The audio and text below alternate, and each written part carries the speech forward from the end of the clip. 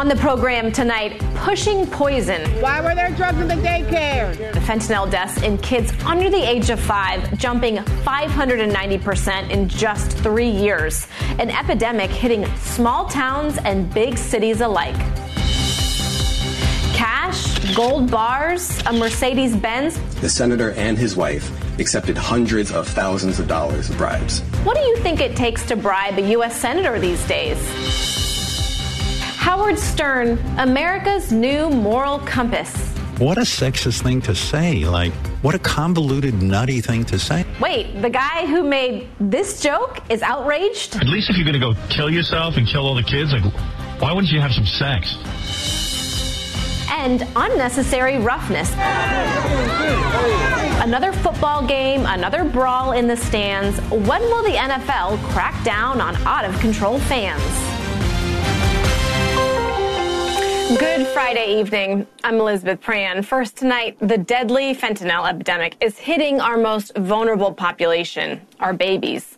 More than 13,000 children died of opioid poisonings between 1999 and 2021. So in 1999, 5% of those deaths were tied to fentanyl. Fast forward to 2 years ago, the drug was responsible for 94% of all opioid deaths among kids. Take, for example, this story. You know it. Nicholas Felice Dominici. He died of exposure to fentanyl at his New York daycare. It's been consuming headlines. He was 1 year old. It was his first week at the facility. Prosecutors say that people running the daycare were moving massive amounts of illegal drugs, and the kids were a cover-up. We allege that the defendants poisoned 4 babies and killed one of them because they were running a drug operation from a daycare center. A daycare center. A place where children should be kept safe, not surrounded by a drug that could kill them in an instant. Today is Friday. In theory, that little boy should be getting tucked in. I mean, it's after 7 in New York. In theory, it's been a long week. He's been playing with his peers. He should be going to sleep. Tonight, his parents don't have a baby to put to bed. He's dead. A former high-ranking DEA official is one of many people who are really sounding the alarm. This has to get people's attention. If we can't protect our children from these animals, I don't know what to do. This, to me, is the worst I've seen. 1 kilo of pure fentanyl. I'm in St. Louis now. It could take out the city of St. Louis. But it's not just happening in St. Louis. It's not just happening in big cities. A quick search of the word fentanyl on Google, you'll find this. In Minnesota, White Bear Township man pleads guilty in woman's fentanyl overdose death. Officials warn of powdered fentanyl circulating in Boulder County. Fayetteville man arrested for exposing woman to fentanyl. So despite efforts by Congress to do something, deaths are still rising. There were 67,000 in 2018. In 2021, there were nearly 110,000. That's a 64% increase in a very short period. And listen, we've known about the rise in deaths for years, but the fact that it's now affecting children is unthinkable. Researchers at Yale write fentanyl is increasingly taking a toll on the most vulnerable in this country. In 2021 alone, there were 133 deaths from fentanyl among children younger than the age of 5. We must do something to protect these kids from such a lethal drug. Let's bring in our panel, shall we? Dr. Lakshman Swamy, a pulmonary critical care doctor at Mass Health, and Tracy Walder, former staff operations officer at the CIA's Counterterrorism Center. Tracy, I want to start with you. How did we get here?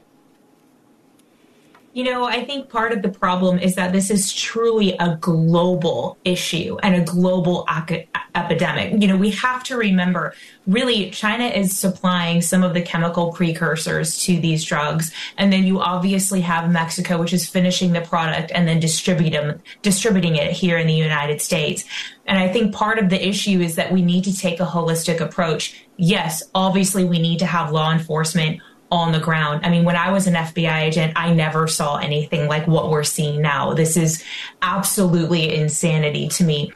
But I also think that we need to remember about the global nexus of all of this and be putting sanctions on some of these countries. And I think that got sort of forgotten in the beginning of all of this.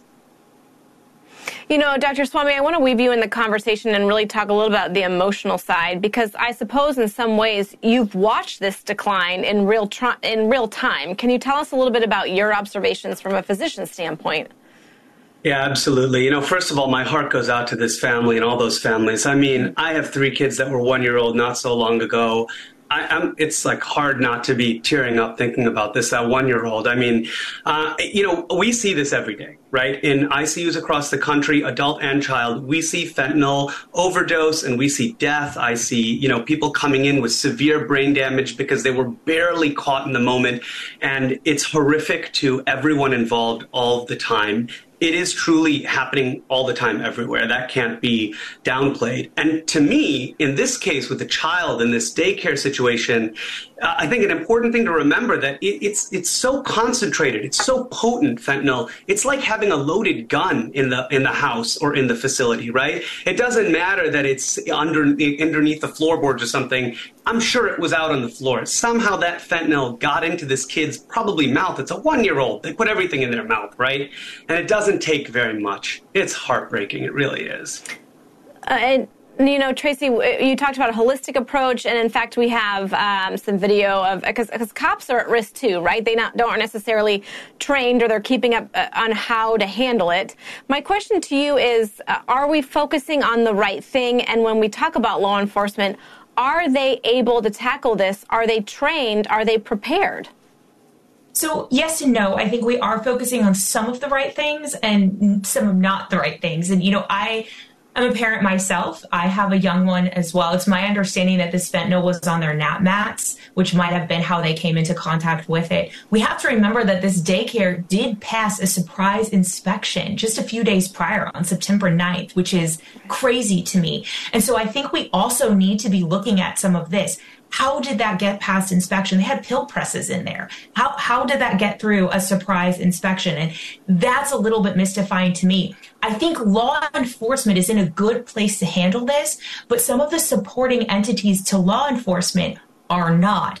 And that is part of the issue, one of the biggest issues that I see, because I think had they been trained when they went in to do this surprise inspection, I don't think fentanyl, quite frankly, was on their mind. But I think the reality is it needs to be on their mind, because this is the reality of what we're facing. And reality in numbers, Doctor, I read this statistic. It said fentanyl poisoning in kids up 3,000% since 2013. From a doctor's standpoint, from a medical standpoint, if we're not able to talk about prevention, because obviously it's here and it's getting ingested, so how can we talk about treatment? I mean, I can't believe I'm saying these words, but do there need to be mass education to daycares, to schools? I mean, it's almost, it's stranger than fiction when you say it out loud, but do we need to be having this conversation? I think we do need to, and it is, you know, one is too many, and it's far more than one. So the way I see it is, first of all, you can't get fentanyl exposed through your skin unless you have like a specially made patch. So, you know, even on the play mat, touching it wouldn't be enough. But obviously kids are touching it, putting their hands in their mouths. It had to either, you know, it's got to go in either through the ingestion, like eating it, drinking it sort of thing, breathing it, right? Or in some cases through a patch specifically like that, or through the vein. It's not happening accidentally in those ways, but it is everywhere. The answer to your question is that there is an antidote, and it's very easy to use. It's naloxone, Narcan. It's now available readily everywhere. Mm-hmm. And I think that similar to how we have AEDs in gyms and in airports to shock people's hearts when they have a heart attack in the moment and collapse, we need to have Narcan available universally, because fentanyl, unfortunately, is universal. So you can catch it, you can intervene. There was a very brief window to do that with this child. All right. Well, like you said, absolutely devastating story. It's unfortunate that we're even having this conversation. I'm grateful that you're both joining us tonight. Hopefully, the conversation will start to change. All right, switching gears now. The governor of New Jersey is calling on Senator Bob Menendez to step down. It comes as the senator is accused of taking bribes from foreign nationals. Facing pressure, Menendez just stepped down from the powerful Foreign Relations Committee. But remember, he's one of the most influential lawmakers in Washington. He's actually leading the fight against fentanyl. He's been very vocal. Just last month, he touted a bill to target opioid traffickers. particularly runners from other countries. But now he's accused of accepting lavish gifts from, among others, Egyptian nationals. The indictment alleges that through that relationship, the senator and his wife accepted hundreds of thousands of dollars of bribes in exchange for Senator Menendez using his power and influence to protect and to enrich those businessmen and to benefit the government of Egypt. Attorneys laid out evidence including $480,000 in cash in one of his suit pockets, a new Mercedes worth about $60,000, stashes of gold bars worth about $150,000. The senator responded to the indictment with this, and I quote, "For years, forces behind the scenes have repeatedly attempted to silence my voice and dig my political grave.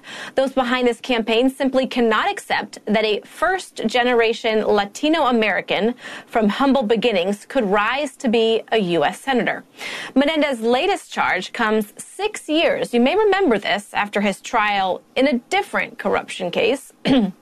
That ended in a hung jury. Joining us now is Chris Hahn, the host of Aggressive Progressive podcast, also a News Nation contributor. Chris, I'm so grateful that you're here. I was a little bit taken aback at his statement. We're talking about a corruption charge, and then he brought it into his Latino heritage. Can you square that circle for me, sir? Well, look, he's been charged before, and he's beaten those charges before, and I think he's going to fight these. Whether or not he beats them or not remains to be seen, but he's innocent until proven guilty, so let's see what happens.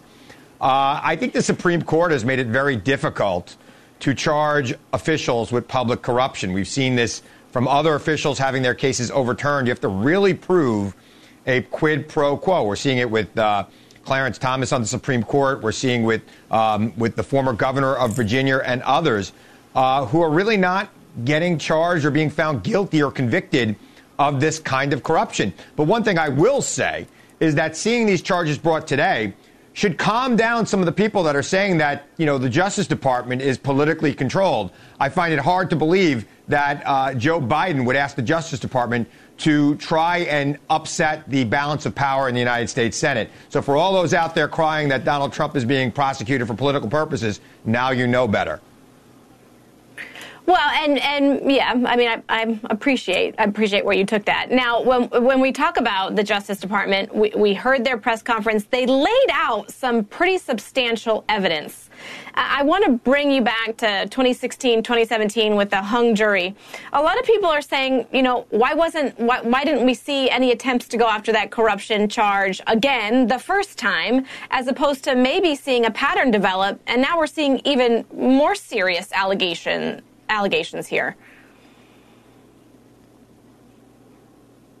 Yeah, I mean, look, these are serious charges, and he's going to have a serious defense, and you're already hearing calls from Democrats in his home state for him to step down. He has stepped down from his committee chairmanship. I think by rule in the United States Senate, you must do that. But again, right. You know, he's been tried before, and he's beaten these charges before. He will be tried again, and I believe in the justice system, and I believe in our system of justice, and I believe that you should let that process play out, just as I believe it should play out for Donald Trump and his, 92 indictments. I think that we should allow the courts to do their work and understand that they are doing this outside of the political sphere, which is the sphere that you and I are inhabiting right now. Right. Well, Chris Hahn, I'm grateful that you joined us tonight. Like you said, a deep web of corruption and some serious allegations and quite a bit of evidence. So we will see how it plays out. Chris Hahn, thank you for joining us on this Friday night. Appreciate it. So you've heard the saying, right?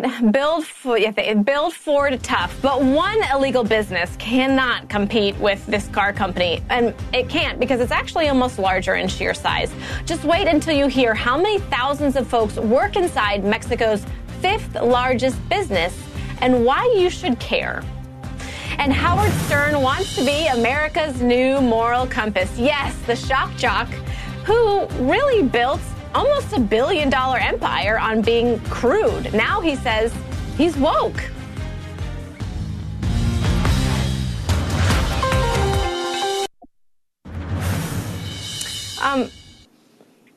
After all the corruption we have mentioned this hour, we decided maybe America needs a new moral cop. So how does Howard Stern sound? Sometimes the stories just write themselves. This is one of them. We're talking about a man who has made almost $1 billion in his career, arguably putting people down, offending the unoffendable. Turns out he's Mr. Nice Guy. In fact, he's woke even. He said this week, "I'm woke, mother." I mean, you can fill it in, right? You can see it on your screen. I'm not going to read it. And I love it. It comes after Stern spent the week attacking Colorado Representative Lauren Boebert after she was escorted from a Denver production of Beetlejuice. And it comes after he, took on Bill Maher for being sexist. What about his first wife? I feel really bad for her. So I go, what? What a sexist thing to say. Like, what a convoluted, nutty thing to say. So Stern really has built an empire on being misogynist, right? I mean, he has a history of comments about women. I mean, they're endless. Misogyny was good for business. His whole brand was built around it. He even has a history with Colorado that is far darker than anything Boebert has ever been accused of doing. After 1999's Columbine massacre, Stern joked on the air about really good-looking girls running out of the school with hands over their heads, and that the two male killers, again, these are his words, should have tried to have sex with the victims. He said, "If I was going to kill some people, I'd take them out with sex." We thought about playing that tape, but to be honest, it's really so disgusting. We didn't even want to hear it. I mean, 12 students and a teacher were murdered at Columbine. In fact, I was living there at the time. The hypocrisy of this new woke Stern may be a little bit too much for diehard fans. Joining me now, May Mailman, Vice President of Restoring Integrity and Trust in Elections and former legal advisor to President Trump. May, I said it there. I said, some things are just stranger than fiction. Do you believe him? No. He knows that it doesn't matter what he says. There are some people who can get away with saying anything. And I thought, and I think it is the case, that in today's society, men should not comment on women's dating preferences and whether they went too far on a date. And if you're going to say something, then at least don't be hypocritical about it. But those rules apply to some people. I think if Mike Pence would have come out here and said, well, I really don't agree with Lauren Boebert's dress or dating habits, I think the national media and a lot of people would have something to say about it. But Howard Stern fits into a group of people who basically says, the party line on a whole range of issues. And so he has a long leash to not just be hypocritical, everybody's hypocritical, whatever, but he gets to criticize women in a way that that a lot of people cannot. So is it just that you reach a level of fame or you reach, a tax bracket that seems awfully unobtainable for someone like me, and then you can just be reformed and just be forgiven? So it's not wealth. Maybe back ages ago in this country, there could have been something that attached to status or wealth. But I think that you've seen people like Elon Musk, who used to be on what they considered the right side, and their wealth hasn't changed. And if anything, their wealth has grown. But all of a sudden now they're getting looked at by the SEC and people are throwing a fit because he's buying Twitter. Because all of a sudden it looks like his politics has changed, right? So he now falls on the right side. Of course, people like Elon Musk would say their politics haven't changed. They've always been the same. And the thing that you're supposed to believe, the thing that you're supposed to say, has moved further and further and further to the left. And Howard Stern is perfectly happy to make that march left, and the rest of Americans. When we speak specifically of Stern, I mean, I remember, this is a shock jock. So, I haven't been listening to him in recent years, but I do remember, especially at the height of his popularity, it was almost hard to listen to. I remember listening to it because I almost felt rebellious. And that's just not my definition of someone who is woke. And he's also saying, I believe in vaccines, therefore I am woke. Well, maybe some of us believe in vaccines, but we don't classify ourselves in a certain group. So what is his end game here? Well, he got the clicks. He's getting the likes. People who maybe thought Howard Stern might be dead or something by now. I mean, I don't listen to Howard Stern because when Howard Stern was at his height of popularity, my parents wouldn't have let me listen to Howard Stern. So I think he's got that, but also he just thinks that things are consequence-free because he's right. It is consequence-free. And so it doesn't matter to him. There's no thought process. Maybe somewhat like a Donald Trump. Well, why did he do this? Well, what is he thinking? Well, what's his end game? I don't ever try and play that game with President Trump. And I guess maybe we shouldn't try and play that game with Howard Stern. It is words. But my question to you, who is he going to be booking on his show now? Because I don't really know if women who are woke, if they fit that definition, if they're seriously pro strippers. I don't know. Right. Maybe it's just nuns from now on. It is just people who got married young. But no, it will continue to be the same range of women who want to talk about their breasts with an old Howard Stern for some unknown reason. But it's okay because we're dunking on Lauren Boebert. And Lauren Boebert is she is a Republican, and not only that, she's a rowdy Republican.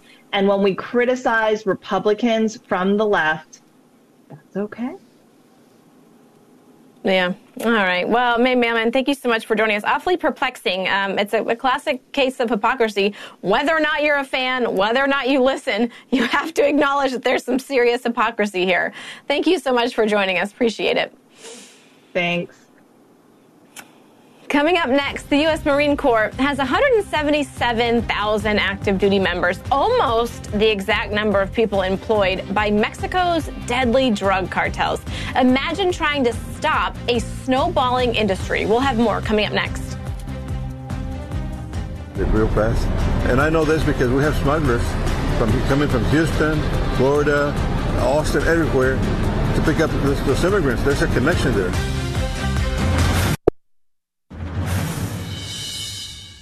Welcome back. Maybe no surprise to you, another crazy fight broke out last night during Thursday Night Football between a group of men and women at the 49ers Giants game in San Francisco. The video, of course, has gone viral. Millions of views as you see a young woman loses her wig. But it's far from the first fan fight this year. There were several fights this past weekend across the country as more and more football stadiums are seeing brawls break out with angry fans. It's practically happening in every game. Did you see this one? The fight between 49ers fans. They were soundly beating the Giants, still fighting. Chris Cuomo is here, the expert on all things fighting. Although, Chris, I don't suspect you've ever lost a wig at a game, have you? No, it's still attached. That's good, right? How's it doing up there? Look, we should never be. Did you see what I was just doing there? That did not get the reaction I was waiting for. Sorry, I can see you, but I can't hear you. There we go. Can you see what I'm doing with my head? There you go. All right, good. There you go. Now you're laughing. No way. Yeah. Nobody would pick a fight with you. That thing's not coming off. Well, this toupee is well glued on. I don't know how toxic it is, but, beauty first. Listen, my friend, we cannot be surprised by the violence and brutality of American culture. We give ourselves way too much credit for being civilized. We're simple people, especially men. And when you mix it with alcohol, like that little can of liquid confidence he has in his hand, they'll hit women, they'll hit men, women will fight with women, men will hit women. We do savage things all the time because it's what we reward. A man has got to be a big, muscular guy who's aggressive and alpha, and he can kick your ass, all that. And we don't reward the right things. And it's the part of school shootings, it's the part of violence, it's the part of drugs, it's the part of our governance that we don't want to deal with, which is because it's not easy, it's not cool, it's not sensational. We have forgotten how to be decent people. Okay, I'm going to ask you a personal question here, and it's not going to be, when we talked about dog versus cat people, are you a baseball or a football person? And I'm going to ask you also controversially, do you think there's more fights at football or baseball games? I don't know that the fans at one would necessarily be more or less violent than others. I think it's probably a straight line across most sports. I guess I prefer to watch football. You know, my father was a professional baseball player. I have a lot of respect for the sport. I sucked at it.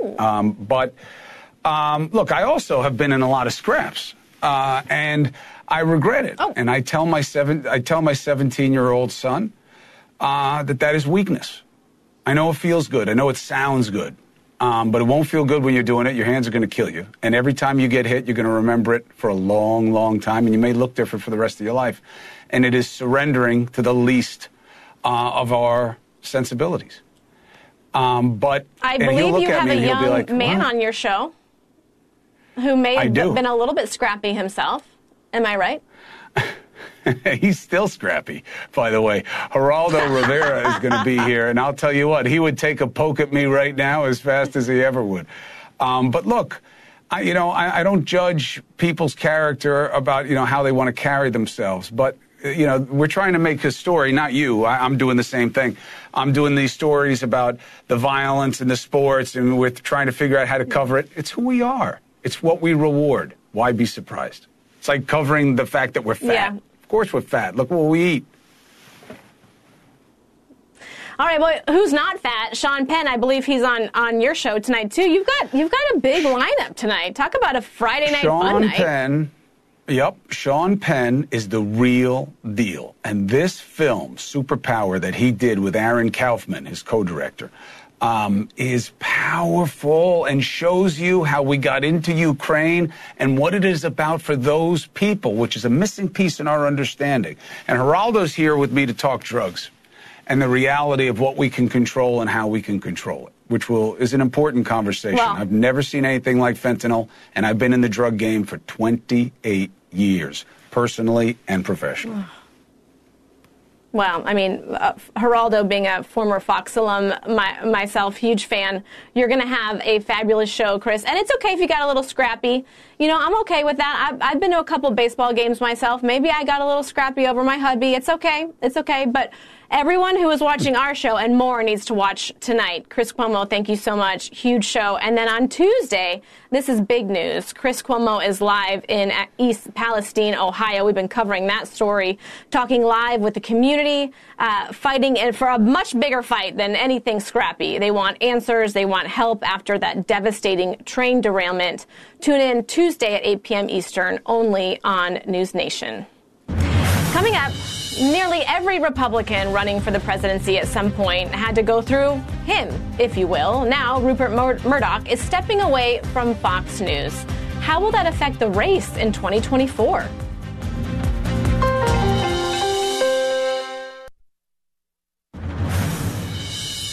Huge news this week. Rupert Murdoch is stepping down from Fox News, handing the reins of his vast media empire to Lachlan, his son. But if his farewell letter to his employees is any indication, he may not go too quietly. He writes in part, "I will be watching our broadcast with a critical eye and reaching out to you with thoughts, ideas, and advice." He also writes, "Elites have open contempt for those who are not members of their rarefied class. Most of the media is in cahoots with those elites." Full disclosure, I am a veteran of Fox News myself. I spent well over a decade at the network in multiple capacities on and off the air. Niall Stanich is here, a White House columnist for our partners at The Hill, someone who I've interviewed before on that exact platform. Niall, I'm so great that you're here with me today. I'm curious, and we've talked about politics before. Do you think this is going to impact 2024? I'm not sure that it's going to have a very direct impact, and I'll tell you why, Elizabeth. Rupert Murdoch has built this apparatus with Fox News and with his other publications and outlets. And so the fact that he is taking a step back doesn't really change or eliminate the fact that that apparatus is there. Now, it does perhaps mean that people don't have to directly win his favour quite as directly. But the influence is still there. It is still one of the main ways to reach any kind of conservative-leaning audience. You know, initially when it came out, I mean, it was big news, right? All the networks were covering it. We had the phrases seismic shift, a change of the landscape, really quite jarring. And I'm curious if it, especially after today's news, if it will stay that way. Well, in the sense that, I mean, I think the landscape will ultimately change because the media landscape is changing. And the other thing that I would stress about Rupert Murdoch personally is that he does have both a capacity and a willingness to pick winners. I remember this from the other side of the Atlantic when his news outlets became supporters of Tony Blair in the late 1990s. That wasn't because Rupert Murdoch had become some kind of social democrat. He realized that Blair was going to win an election.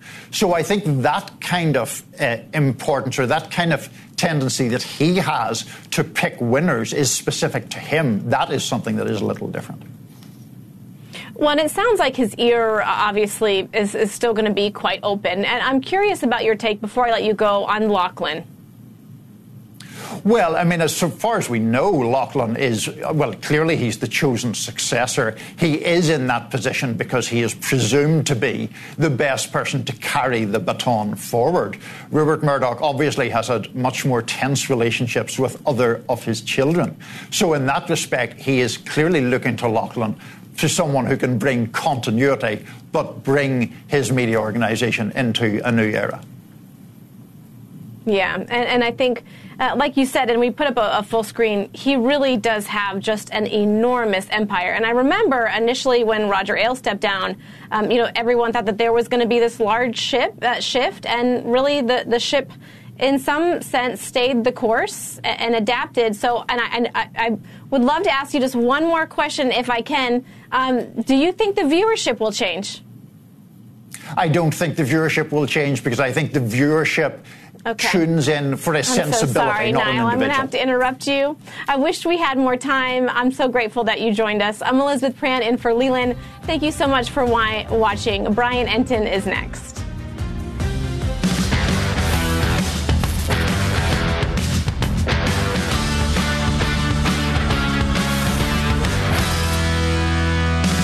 Hey, I'm Chris Cuomo. I wish I was Brian Entin. It's Friday. We're live, so let's get after it. He's younger, he's smarter, he's better. That hair.